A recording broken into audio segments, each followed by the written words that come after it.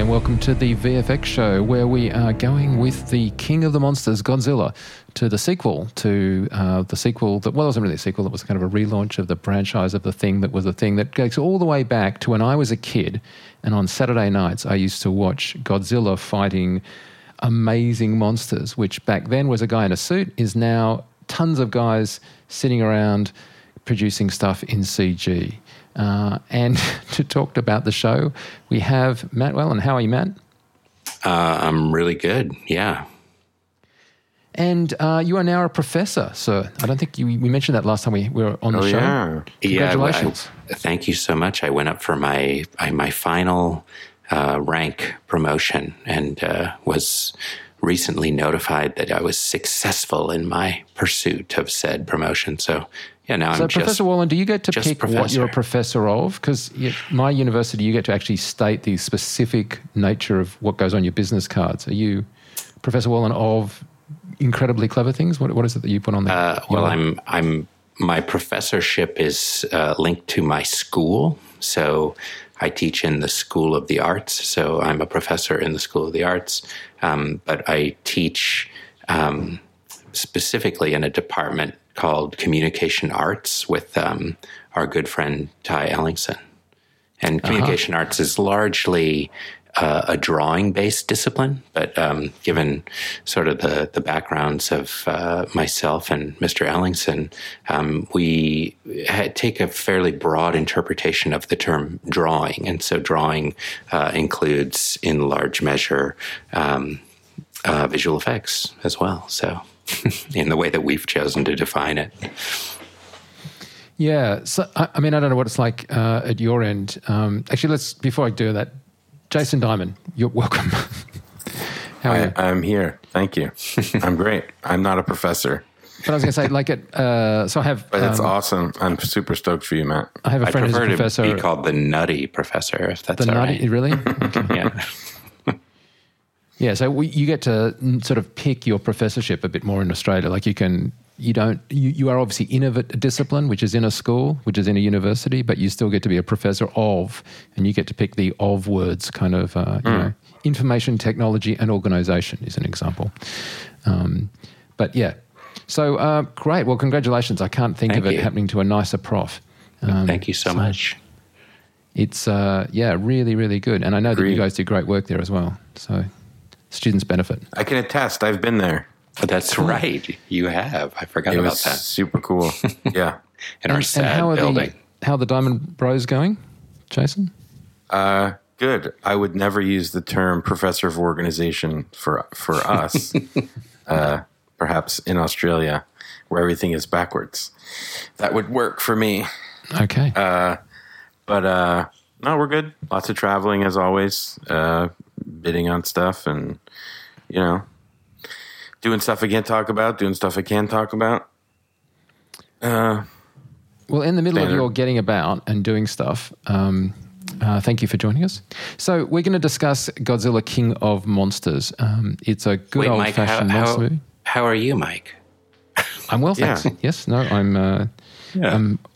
I'm back. I was recently in LA. In San Jose for the Apple Worldwide Developers Conference, which was good. So cool. I have just about, by the time this podcast goes out, I'll have submitted my thesis for my PhD. So I can now do a lot more things again because I'm freed up from 63 months of research. Well, I think that is just really super awesome, Mike. That is really cool. That's going to be let's hold the congratulations until I actually get something awarded. Okay. For now, it's just submitting. Hey, so Godzilla, what do we think? This is a different Godzilla in the sense, a much more sort of up there in your face. We get to see him and his mates than the previous Godzilla, which I think we're going to need to compare it to. But I guess, Jason, what do you think? Just right out of the gate, did you enjoy the film or not? I enjoyed the film visually and monsterly. The plot was pretty thin and pretty much the standard, gotta save my kid, gotta save my ex-wife in this case, spoiler alert. It was really just like, do what kind of loose draped framework can we do? Like if we drape sheet over a chair. Does it look like a chair? Well, it looks like a chair enough to say that might be a chair.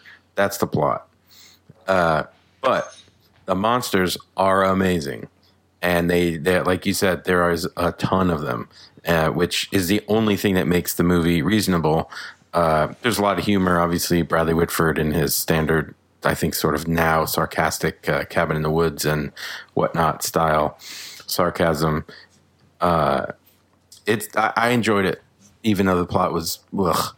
The CG and the monsters were so good that my brother and I went to see it in IMAX in Burbank when we were in LA, and we were just like, yes, yes, yes.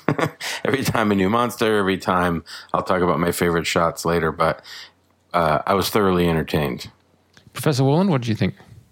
Yeah, I mean, I think I would really concur with Jason's assessment. I mean, the monsters and the visual effects and stuff are really fun. It's one of those things where, like, it's a Godzilla movie, and so there is a degree to which I feel like expectations for like an amazing story aren't super high. Like that's not really necessarily a trope or an aspect of the genre of Godzilla movies. That being said, I did think that the previous Godzilla movie, story-wise, in terms of execution and narrative, was really a super fun movie to watch. There was a great buildup of audience expectation that was held back, and I think the visual effects in this are really, really fun. They're really great, and it's just a great popcorn kind of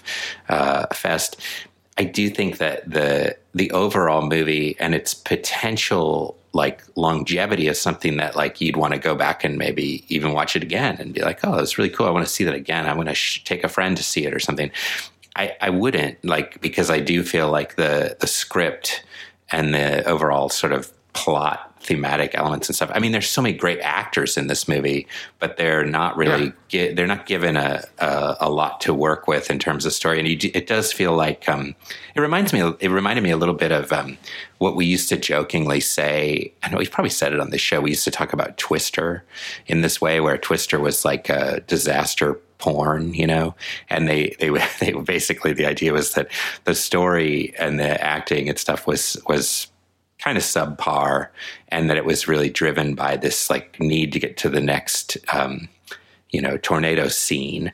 And I felt like this movie is just okay, like all the plot and all the character design stuff is really not character design, but character the writing of the human characters.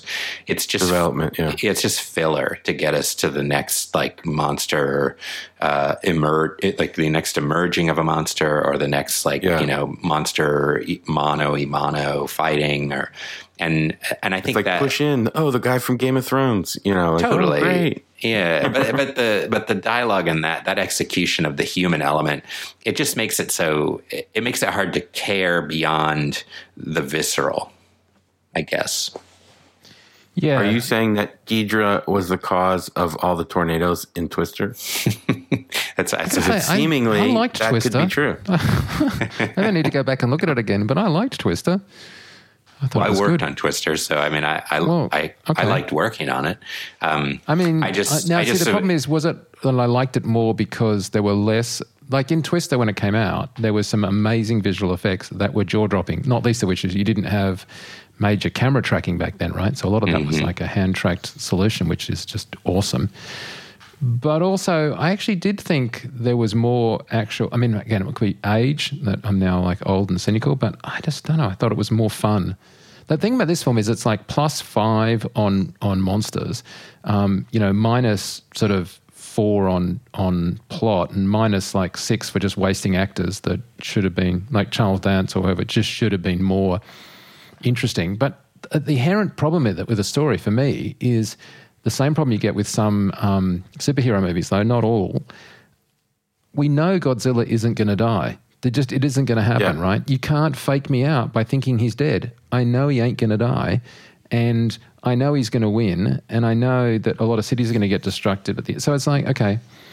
And And it takes real craft to take the same problem which they have in, by the way, Bond films and superhero films and monster films like this, and come up with the Skyfall version where, okay, Bond's not going to die, but Skyfall is a masterpiece of just lighting, of story, of just character development, like really interesting stuff, and not fall into the whatever came after it, that one, a modicum of what was it? The Moment of Solace, whatever it was. Quantum I've Solace. Blotted it out of my head, but it's just, where... Oh, I think a modicum of solace would have been better. But you know what I mean? Like in that film, same problem, not solved. In this film, I feel like you've got the same thing. Like this is the Quantum of Solace to the last film's Skyfall. I don't know. I mean, the previous Godzilla was just so clever in not revealing the monster for ages. And having these things where they've gone to Vegas and it's gone through and you're like, oh my God, that's amazing destruction, but, wait till we see it. Whereas in this one, great monsters, but you just know what's going to happen. So it's very, very hard to engage any kind of sense of drama beyond kind of cool kick-assness. And I think then... It's not as much fun for audiences either, given exactly what you're describing. I mean, I saw the previous Godzilla movie in a super crowded theater, and like the audience was super into it. And when the first reveal of like the full frame Godzilla where he screams, the audience like cheered, which I mean, I don't see audiences cheer that often in theaters anymore, and I thought that was so great. It made it so much fun, the audience participation factor. And seeing this one in at the same movie theater, actually, it's our sort of local theater here, and I go to see it and it's the same kind of scenario, and nobody cheered at all. Like if anything, people snickered and laughed a few times. Some people looked at their phones, but there wasn't that same kind of engagement on the part of the audience. And I think that's really telling. I don't think it's easy to do it. I don't think it's easy to take up the problem of we're not going to kill this character and solve that. You can do it, obviously, because we've seen that with Marvel. Marvel has time and time again managed to produce a film where I know that they're not going to kill off Spider-Man, but I still want to see the film, and I, still want to see how they handle things. Although, given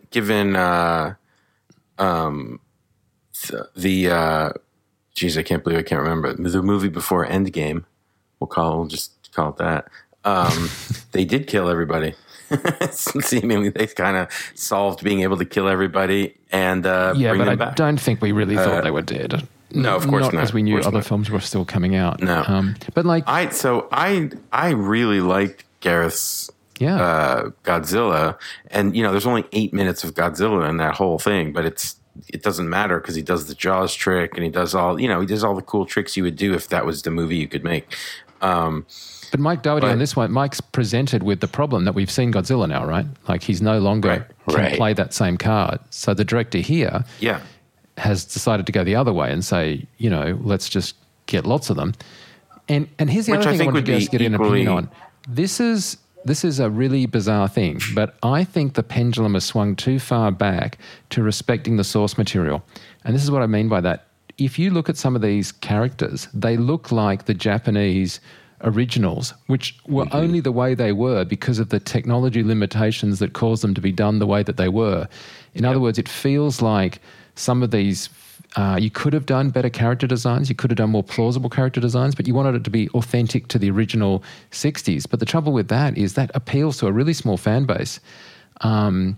Monster Zero and Rodan and stuff, like they looked so kind of goofy almost in a way in exactly the way you're describing. I mean, for those exact reasons, staying too close to that design. But if you are a filmmaker today and you make whatever that, pick a film, right, and you make the character or the story too far away from the original, then the first word of mouth comes from the diehard fans and they scream blue murder, and it tips the film into being not very good. I'm thinking of a certain fast, short, blue, animated... I was just going to say that, yeah. Video game character. And so what happens is you've got this... we can appeal to the hardcore fans by making it exactly like the original, but then kind of the rest of us go, yeah, but I wasn't actually into the original that much that it's that precious. I would kind of like it just to be good now. And those people are the sort of the second past the early adopters, if you like. So you've got to kind of match both, because if you don't get the fans, the hardcores, you don't get the opening weekend, and then you get this kind of bad word of mouth that it's not a great film.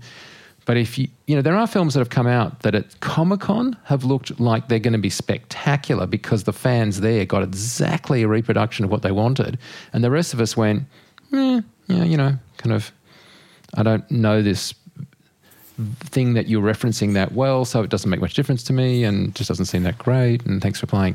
And I feel like Godzilla was suffering. They were like, we will totally respect the original Japanese. And for most of us, we're like, well, I can kind of remember that stuff, but not like if Rodan had changed it all, I was going to be up in arms and getting the theatre. Yeah. Yeah, I mean, Godzilla has the luxury of not having to be, 1,000,000% exactly. It's like, it's not Star Trek. It's not Star Wars. You know what I mean? Like, you don't have to nail it. But I loved the plot and everything of Gareth's movie. My only issue was I didn't like the kid. I wish the plot was reversed. Sorry, in this film or in his? No, in Gareth's film. Right. I wish that the kid had died and you had a whole movie of Bryan Cranston in Godzilla instead of the kid in Godzilla. That was just my thing. But obviously that's completely impractical in the modern world. And the number one reason I wanted to see this film was for Millie Bobby Brown, like her stuff in Stranger Things. Yeah, she's great. Just, she'll make a good Princess Leia someday in a Princess Leia movie. Take my money already. Yeah.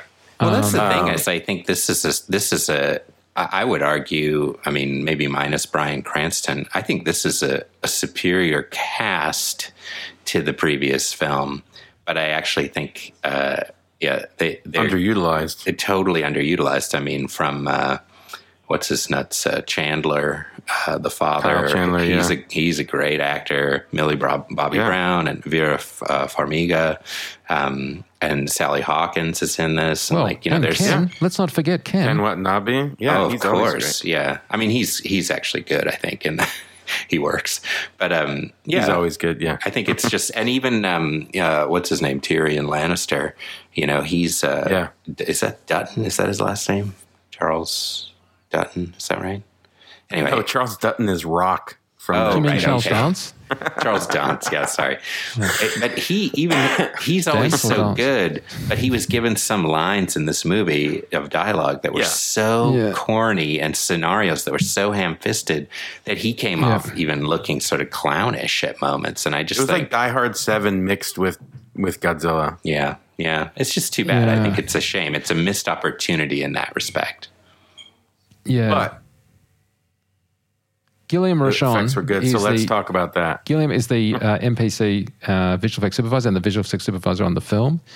And he obviously worked with the director to manage the visual effects, which was, I can give you some stats on this because we've just spoken to him.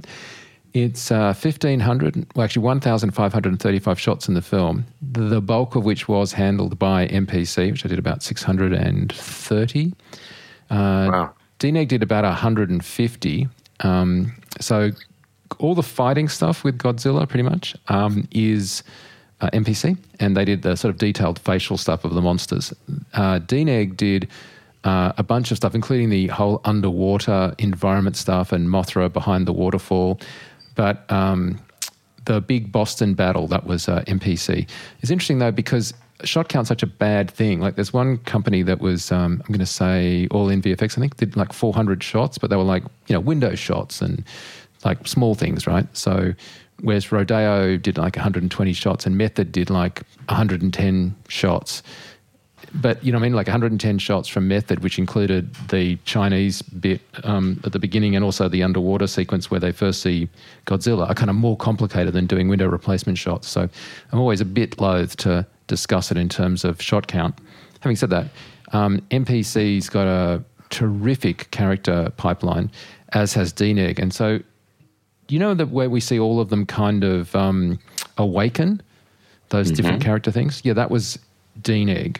But all the sort of character sort of... Because I think what the challenge is with doing this kind of monster work is you want to give the characters of the monsters some sense of motivation and I guess, well, character really. And how do I do that? Because they don't have any dialogue. They don't have human kind of posing. They have to be punching things a lot. And your facial expressions, you can go so far, but if you go too far, they look like they're caricatures or, Pixar-y kind of things and not monsters. And yet, we do have to get a sense of, in this film anyway, good and bad monsters. And leaving outside the cryptozoology agency of Monarch, which is obviously a separate villain, in the film you've got pretty much a good and a bad team. And you want to know who's doing what and what they're kind of coming from. And so it's actually a pretty tricky job to animate that and get that expressed. And I think that's where the film excels. I think that work that MPC and to a certain extent DNEG did is the sort of the best character stuff the best stuff in the whole film, really. It just felt to me like I was getting what they were trying to portray out of the monsters without them looking like they were silly cartoony or without them looking like they were anthropomorphized. I expected them to break into dialogue at any moment and be talking sheep. I don't know, what do you think? I agree 100%. I mean, I was, I think I was pretty vocal about this earlier that, the monsters are why I wanted to see the movie. Yeah. I mean, in fact, the reason we're doing this podcast is because I think you were like, I want to talk about the monsters. Yeah. Yeah, because again, I loved Godzilla growing up. I have a wide lenience for the characters of what they could do with them. And I thought that they actually, the only part of the movie that worked that they did a great job on was just setting up each character's, like you're saying, motivation, be it something that you had to guess, like Mothra being, everybody knows Mothra's good, but, you don't know how are they going to tweak it? How's Mothra going to help Godzilla? And I thought Mothra looked beautiful. I'm going to just jump right to my favorite shot, which is King Ghidorah standing on top of a active volcano in a wide shot with his wings spread with like a cross in the front of the frame is like, could not be a more heavy metal album cover. Totally. And they did it twice. One at the end when he bites the power line. And if I was a director, I'd be like, how many times can we do this shot? I don't care. Because, and that's the thing, like, very obviously everyone was focused on the monsters. And Ghidorah, his I guess, I don't know if you call it release sequence, was awesome. I mean, each of their release sequences really gave the scale of the monster because it's behind ice. You're not sure how big is it. People, that was Rodeo. By the way. Rodeo did the ice stuff. Yep.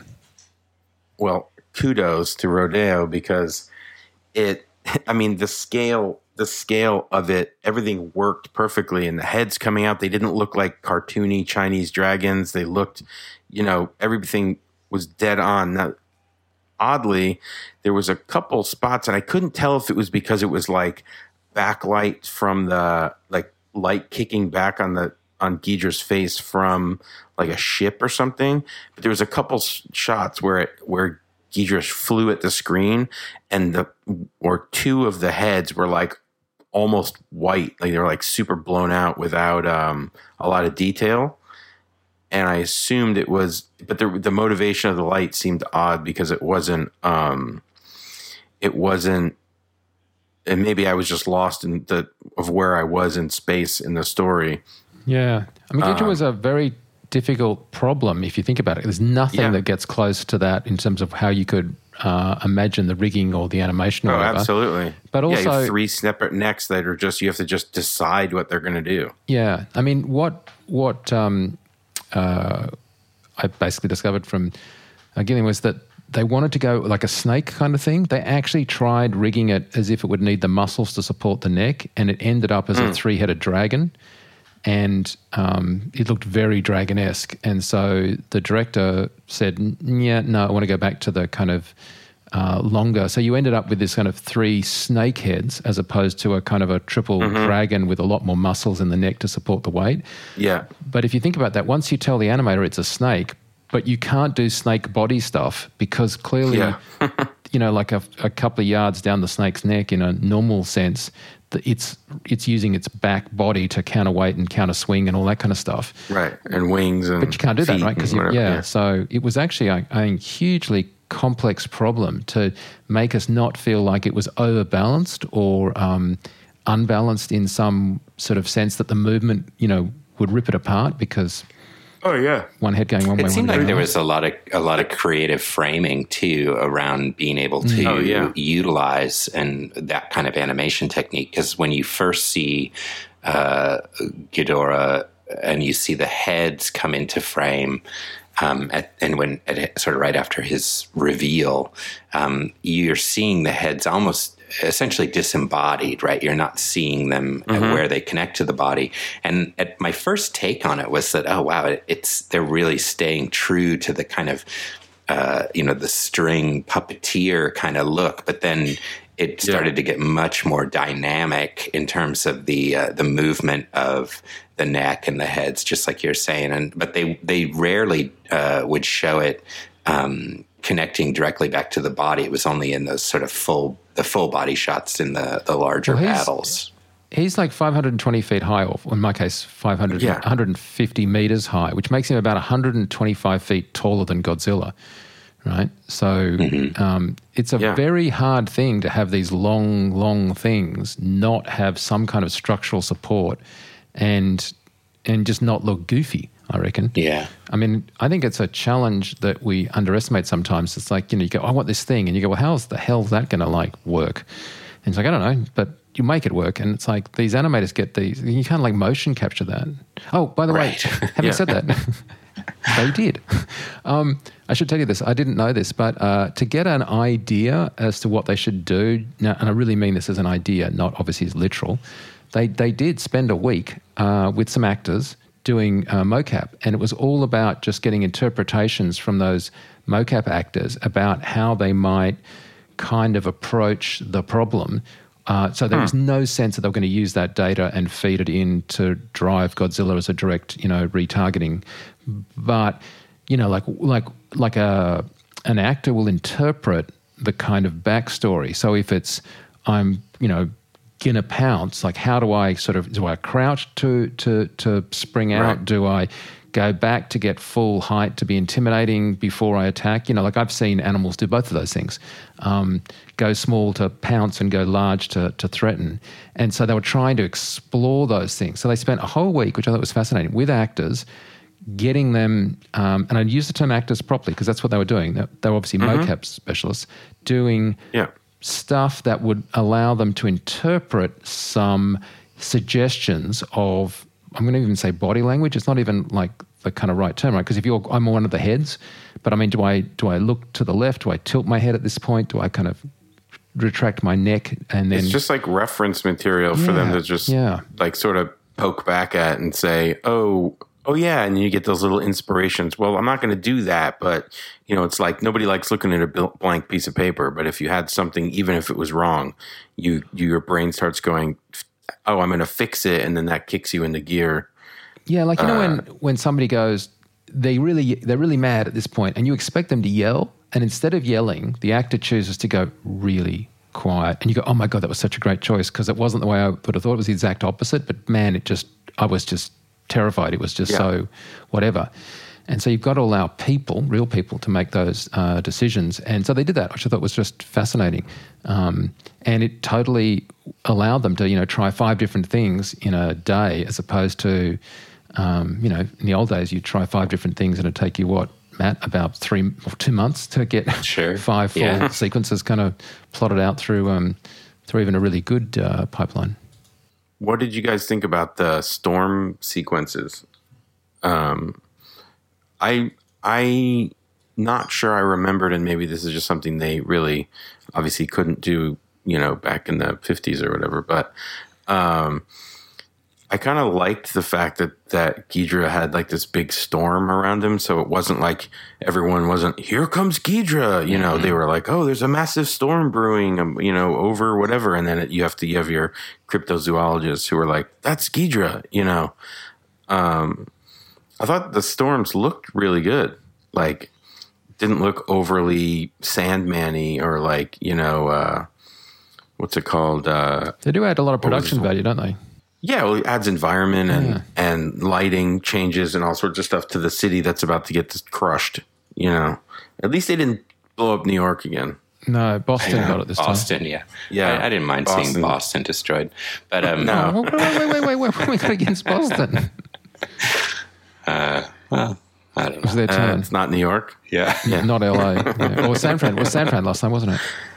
Yeah, and they showed San Francisco all growing back, which was kind of fun to see. That's actually one of the things in keeping to the storms. I thought that stuff was great. I love the reveal of both Rodan from the volcano. I thought there was some great sort of effects, animation stuff they were doing in there. And then the other one that was in, I think they said it was somewhere in Germany. I can't remember what monster it was, but it comes out of this big... the mammoth? The spider one? Yeah, out of the forest kind of mountainside thing. And the whole like when you see it, you see them, and it's in the trailer. I think you see the mountainside. Yeah. The whole thing moves, stands up. Yeah, I thought that was really a neat, and because it worked scale wise, like it was a believable scale. It looked correct, like as a huge sort of earth moving kind of sim, and I thought that was really neat. The other thing they did in this movie, a lot of. And it kind of connects to those reveals, and I think it connects to the storm, was there's a huge amount of work in terms of both design and visual effects implementation of these really strange kind of the, what they call them, the environments for the, what's the name of I'm drawing a blank on the secret organization. Where they Monarch, all their underground bunker spaces and these kind of gangplanks and catwalks and elevators and these kind of militaristic, semi-futuristic, but sort of and a lot of that kind of work I thought was also really interesting, and in some shots in particular, some of them I thought were really well done. There's one where they show a huge environment from above, and there's like part of the central core of it is collapsing, I think, because one of the monsters is escaping, and there's tiny, tiny little people running around on a gangplank, and it's sort of a helicopter shot, I think. And I thought some of that stuff was really, really great, as well as the I think a lot of the what's that thing called, the Osprey or whatever, the sort of helicopter plane. Oh yeah. There's some shots of those like landing and taking off that I thought were also pretty successful. Just that kind of hard surface stuff too. What do we think about Godzilla's man cave? His shed. Atlantis. Yeah. Atlantis. Yeah. Seemed a shame to blow it up. That seemed to have some valuable artifacts that some archaeologists would have quite liked to have had a look at. Yeah, instead of just nuking it. Yeah. When Mothra ended up waking him up anyway. I mean, I've got to say I'm going to blow you up with a bomb to supercharge you. I don't know. I just felt like if I'd have been I'm sorry to go back to the writing, but I would have just loved to have seen more discussion, because they hinted at it with this, like you mentioned, I think, Matt, rejuvenation of Vegas and places, and that San Francisco had suddenly come back much more than had been thought before because of some. And I thought, couldn't we just build that up a bit more, like why these monsters, and the relationship to the nuclear thing was, I always thought, a very interesting thing in the originals, this subtext of avoiding the monster. Yeah. But couldn't there have been some, like, they had to go to his lair to activate some sort of isotope, that he couldn't do himself, that was like, used to be done by the old world people who were there, because they show Kong and all that kind of those other stuff. They showed Kong as Monster Zero, right, on the map. Did you guys think that Kong was going to make an appearance? I kind of did at that point. I thought Kong's going to come in. I didn't think Kong. I didn't. Well, they show shots of him in the beginning, from Skull Island. Yeah. And they reference Skull Island a fair bit, but they, this is the problem with the internet. Like, I already know Adam Wingard just finished shooting Kong versus Godzilla, so I knew they were going to tease it. I didn't assume you would see Kong, because that would sort of defeat the purpose, and there's plenty of monsters in here. But I I did, to your original question, I did like I turned to my brother and I was like, oh shit, Atlantis, that's cool. Like, it makes sense if you're going to go for like ancient beings that you would go to Atlantis, especially since you already have the conspiracy theory stuff from Bradley Whitford where he's talking about Hollow Earth and that kind of stuff. So it's like, that's cool. The Ken what's his Watanabe getting out and getting like super fried by the radioactivity. I thought it was really nice, his interaction with Godzilla when you see the eye and him looking at him and like understanding, like that was played really well, I thought, because you would just assume Godzilla would be like, dude, you're in my space, get out, but I thought that whole environment was cool. The lava falls, it looked a little like Mustafar underwater. I actually thought too the underwater stuff. There's actually one really weird edit in the movie where they're on I couldn't quite figure out when they got on the submarine, and all of a sudden they're on this giant submarine, and I was like, wait, what? Oh, wait, we're on a submarine now? Okay. And then they go from like the top of South America. Then mention Venezuela, and then they're in Antarctica. Yeah, the world is extremely tiny in the Godzilla universe. But I did think that that was one other thing I was going to mention. I recently was watching. I wasn't watching anything actually. I was watching. This is so sad. I was watching stuff go by on my Twitter feed, and there was it might have been. It might have been like Todd Vaziri, or maybe it was something Ian posted on his new site. But it was. They were talking about the Hunt for Red October and some of the work that was done to create the submarines on the motion control stage, lighting them and using smoke and motion control to create the appearance of the submarines underwater. You mean dry for wet? Yeah. Yeah, shooting dry for wet, yeah. Right. And there was a bunch of photographs of the old motion control stage at the Kerner optical facility in San Rafael, and it was really fun looking at some of those images. And I hadn't really thought about submarines until this movie, and then there's a whole sequence that's taking place underwater. But I'm guessing that it's almost all digital environments, and I think. It's cool. That's a kind of thing you don't see a lot of, or I can't think of too many things recently that I've seen where maybe I'm drawing a big blank here, but of submarine stuff where you're seeing the whole sub and a huge environment and it's actually a large underwater vessel. And I thought those shots were they were neat because they felt. From a design standpoint and from a sort of a visual effects standpoint, it felt like something that I haven't seen a lot of lately. And so I thought that stuff was cool, the underwater. Yeah, and The Hunt for Red October done by our friend Scott Squires. Yeah. Which I have had conversations with him about what you're talking about. How they did that sub stuff. But the trouble with any of that underwater stuff, or this, is you just don't have that much depth in underwater, right? Like, if they're really underwater, you get no light. But even if you're not that underwater, you lose it at about 6 to 8 feet, and it starts to fall off, and then you lose almost all color palette, and then you really don't get to see, like think about it. If you're in your swimming pool, you don't get to see everything clearly from one end of the pool to the other if you open your eyes underwater. But that's nothing compared to what happens if you try doing the same thing in the ocean, the beach. These kind of... It's a movie. Monsters don't exist either, so... Okay, yeah, right. I know.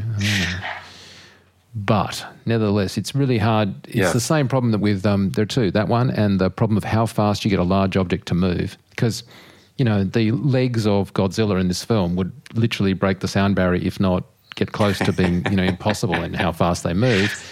And yet, if you... Because that was always my problem with... what was the one where they were inside the robots that ILM did?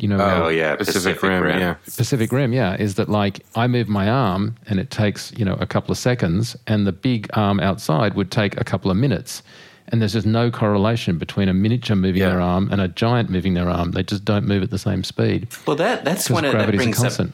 Yeah, and that brings up something that, like, I think in the trailer for this, and I'll be honest, I don't remember if this is in the movie or if it was only in the trailer. In the trailer, there's a shot where Ghidorah and Godzilla, they run towards each other, and the speed that they're moving for their scale is way too fast. Was that in the movie too?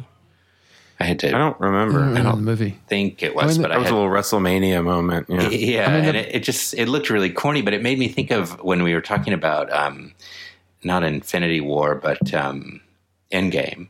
And one of the cool things in the sort of final battle sequence in Endgame, I thought, was when Ant-Man becomes Giant Man. And I thought that one of the things they did really well with Giant Man, who's maybe not quite as big as Godzilla, but he gets pretty big in that sequence.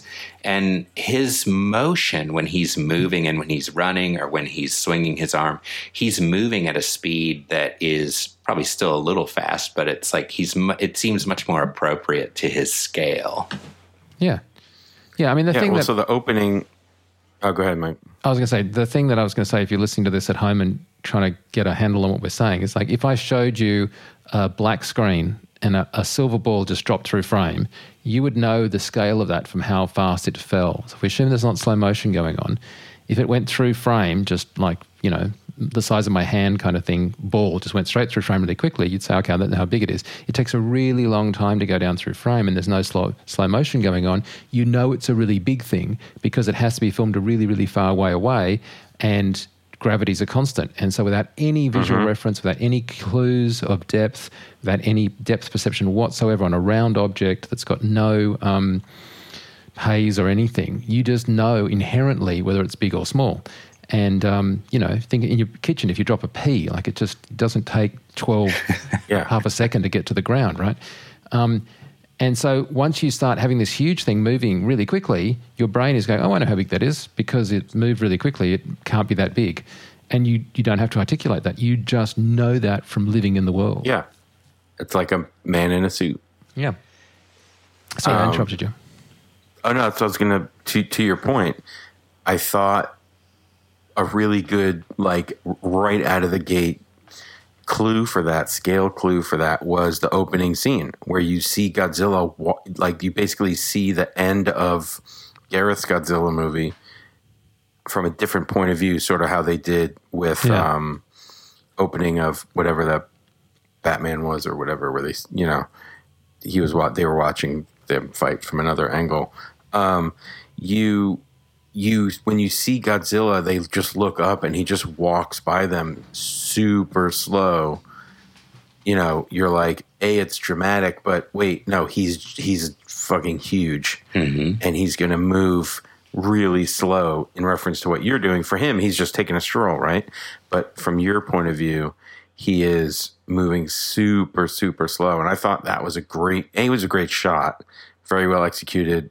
The environments and everything was really good, but it really was to your point, it just gave you a good depth scale, not depth scale, size, scale reference for Godzilla. So as you moved into things and you saw, Ghidorah, your brain was like, okay, we're in the mode of thinking about giant things, big things.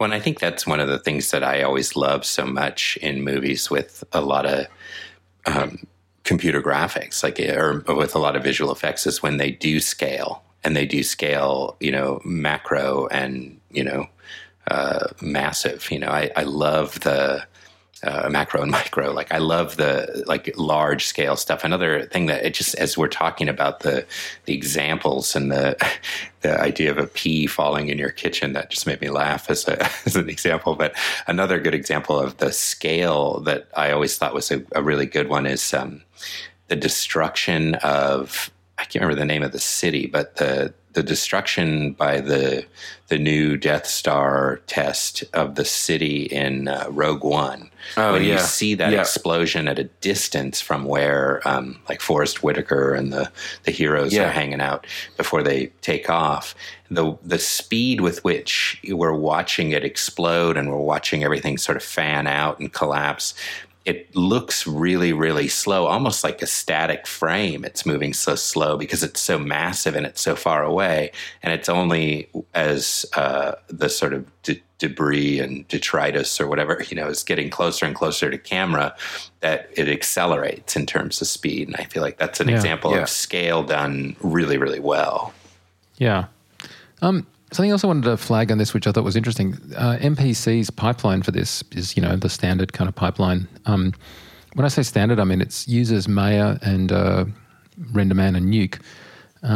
And we don't talk about those tools that much because I guess we talk about renderers a bit, but we don't talk about like Maya and Nuke that much because they're just such a almost de facto option these days. I mean, there are other things being used, Mari, obviously Substance and Katana and Houdini for stuff, but at the core of it, you've got that Maya base, which has now become really a platform rather than anything else, right? Like it's the Maya platform that gets used. What was different between this and the previous one, because MPC did the previous one as well, is they were using RenderMan 18, which was pre the RIS, stuff in ray tracing in RenderMan, and this one was actually using RenderMan 21. And I was wondering whether you were conscious at all. I mean, from my point of view, I guess I was looking at it knowing that, but the difference between a full-on mega ray tracing solution that they were using for these fight sequences in terms of the lighting now versus what they were doing back then when you had to be much more sort of tricking it out. Do you think that just goes to, I mean, can you tell the difference, do you think?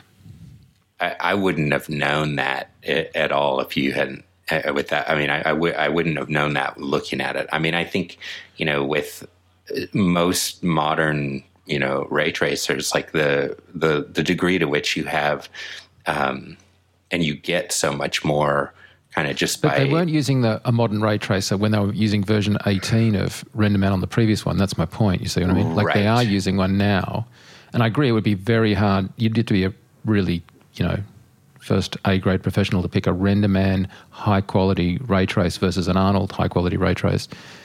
I guess it just seems like there's so much more. There's so many more shots in this one than in the first one too, though. So I think that maybe increases the level of complexity. Tomorrow I'm going to the premiere of Toy Story 4, and oh boy, sorry. I said, oh boy, I was excited. Well, but I mean, the thing is, for me, that really looks different. I mean, I in a good way. Yeah. But I mean, that really says, oh my God, they're using risk process. It's full on new RenderMan versus, I mean, I take nothing away from the previous films, but the quality of the porcelain in the shorts and the quality of the, just the materials, the rubbers, the things that we've seen in the materials that make up these characters in the short alone, which I obviously looked at on a big Mac screen, with a sort of a decent download. But nevertheless, I'm looking forward to seeing it in the cinema. But even from that trailer, the characters look significantly better to me than they've ever looked before, while still looking authentic, right? I don't think Woody doesn't look like Woody, but Bo Peep, who skipped a generation, because Bo Peep wasn't in the third film, she was in the second. So the last time I saw that character was quite a few generations of technology ago. Yeah, sure. I just feel like that's a very noticeable difference.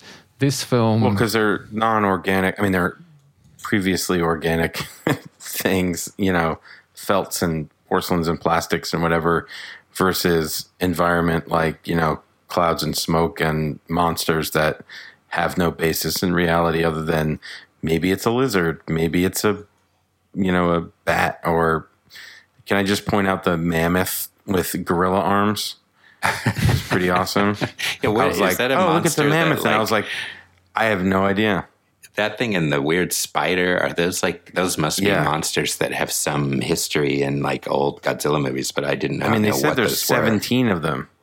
They said there's 17 monsters or whatever. They only, I don't think they showed all 17, but we saw maybe like a half dozen of them or so, right? Yeah.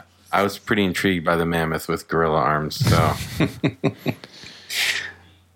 So, you it looked awesome, but not. I mean, from a design standpoint, yes, but like the render and the texture and everything, like it looked like a big hairy thing. Yeah, with tusks. That would be an accurate description. It looked like a big hairy thing. Technologically, from the rendering standpoint, I mean, I don't know that I would have even thought twice about it.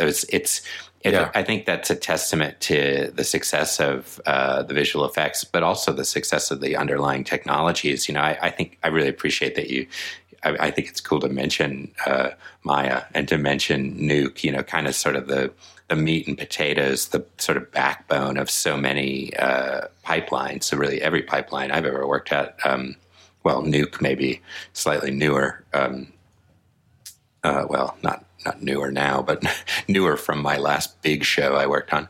But I think, the sophistication of the sort of back end, the development, the software companies, as well as the in-house teams that are building their own sort of proprietary tool sets and the connective tissue that kind of allows them to do, X, Y, and Z.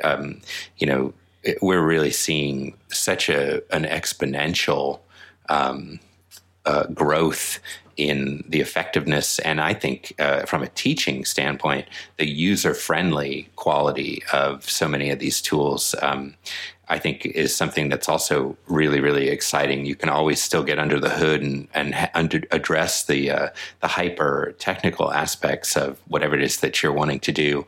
But so many sort of visual artists now have the ability to access these tools and produce really impressive, high quality work without necessarily having the same level of technical prowess in terms of the sort of the machinery underneath. Yeah. Gilliam, actually, when I was talking to him, was saying, as the visual effects supervisor, was saying that not only is it that, but he was tempted to try and get some more real-time stuff happening on this film. Couldn't quite do it for the time scale, because obviously these films get their pre-production, previs stuff done, 2-3 years ago, right? By because obviously had to be done before they went into principal photography. But he would like to see even more of that because it's a very collaborative tool and it's much more user-friendly, to use your point. It's much more inviting now to be able to get people to collaborate with this technology because it's not so hostile an environment. Well, and you know so much more about that real-time stuff, I think, than I would, for sure. And I feel like that's the next thing, that is coming. And I don't think it's quite at that point yet where it's quite as sort of turnkey for just the general artist. There's so much setting it up to make it function correctly, but hardware-wise. But don't we think that if we're having this podcast in 3 years' time, that a significant, 40%, 50% of the film will be real-time? Yeah. There's no way I can imagine that if we went forward 72 months from now, we wouldn't be discussing, this stuff was all done in real time and then they did these bits offline or just re-rendered them sort of near real time, right? Like there was real time, but then they just did a cleaner pass for the final. Because that's how I would see it working. You would do, your sequence in real time, watch it, and then tweak it almost like a video game. But with accurate lighting and stuff, just maybe it's a bit noisy, maybe it's a bit whatever. Yeah. And then you just press the play button. And even if it was 3 times slower, the fact that a 1 minute shot took 3 minutes instead of the 1 minute real time would not bother you in the slightest, right? You'd just be getting ready for the next shot. Yep, done.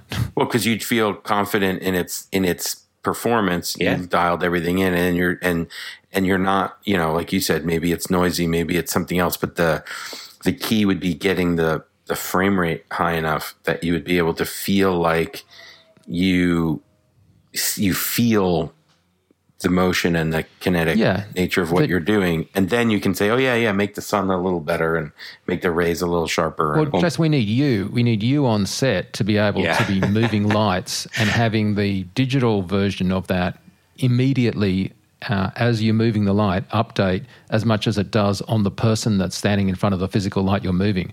So you can make those choices and say, hey, I want a bit more backlight, and you see in your split both of those things in real time happening. Now, when I say in real time, like if it's 24 frames a second or 30 or even 15 and it's a bit noisy, or 24 and it's a bit noisy and then it just settles, you don't care. Like, as long as it's not crap vision, and you can authentically judge how things are falling in terms of light, then you're fine.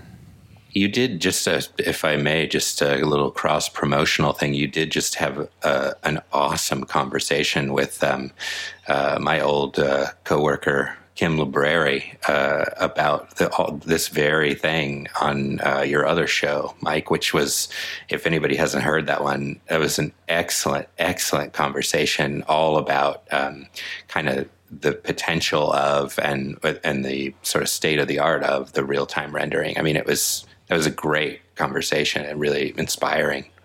Yeah, I've got to say that Visual Disruptors podcast, which is on FX Guide, it was such a joy for me talking to Kim. I mean, I like Kim, and obviously I'll talk to him any day, and twice on Sundays. He's just a great guy. But yeah, he's awesome. It was, he is one of the most influential people in filmmaking today. Like no doubt, his role in as CTO,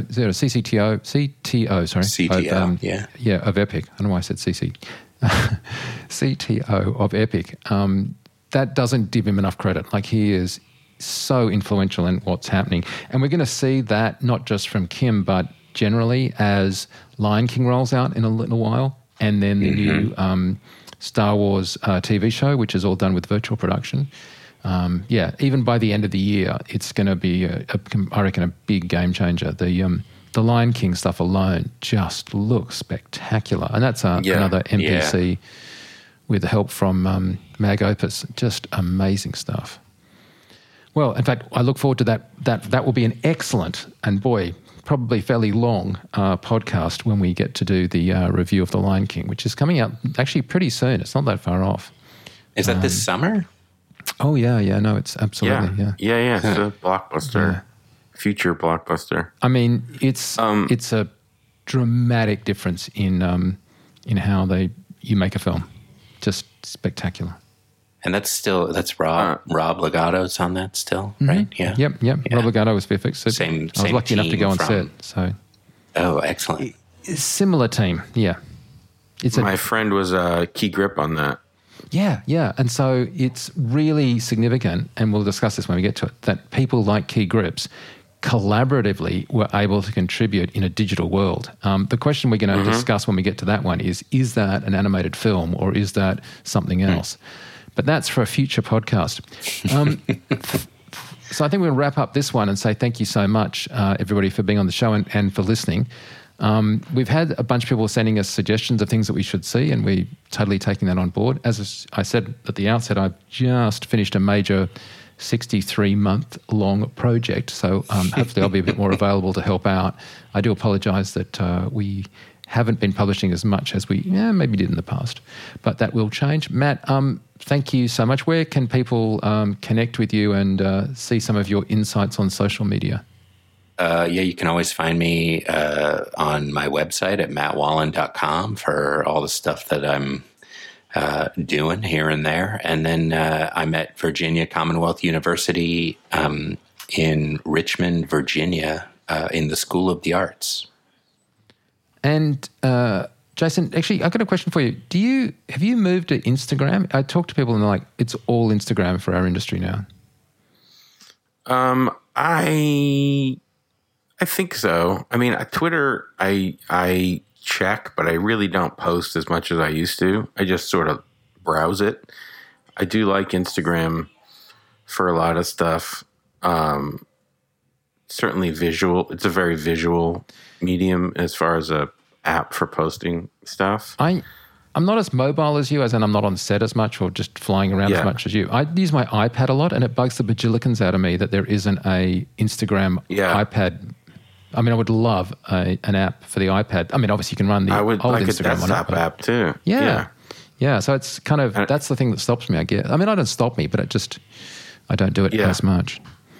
But yeah, I mean, to take that as a segue, I am on Instagram, Jason Diamond.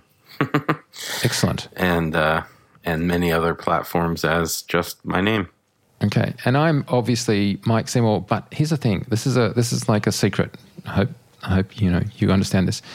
There's a big anniversary coming up, and keep an eye on FX Guide in the coming weeks and months, because there's some serious movement in their heels. There's a very, very, very big anniversary coming up. I won't say any more right now, but I'll probably tease more next time we talk. But for now, you can find me on FX Guide as always. We're going to have a story on Godzilla, which will run through stuff on NPC and stuff. We've also got a few other stories. I really enjoyed doing a story I did recently on Rocket Man at CineSite, which was a lot of fun.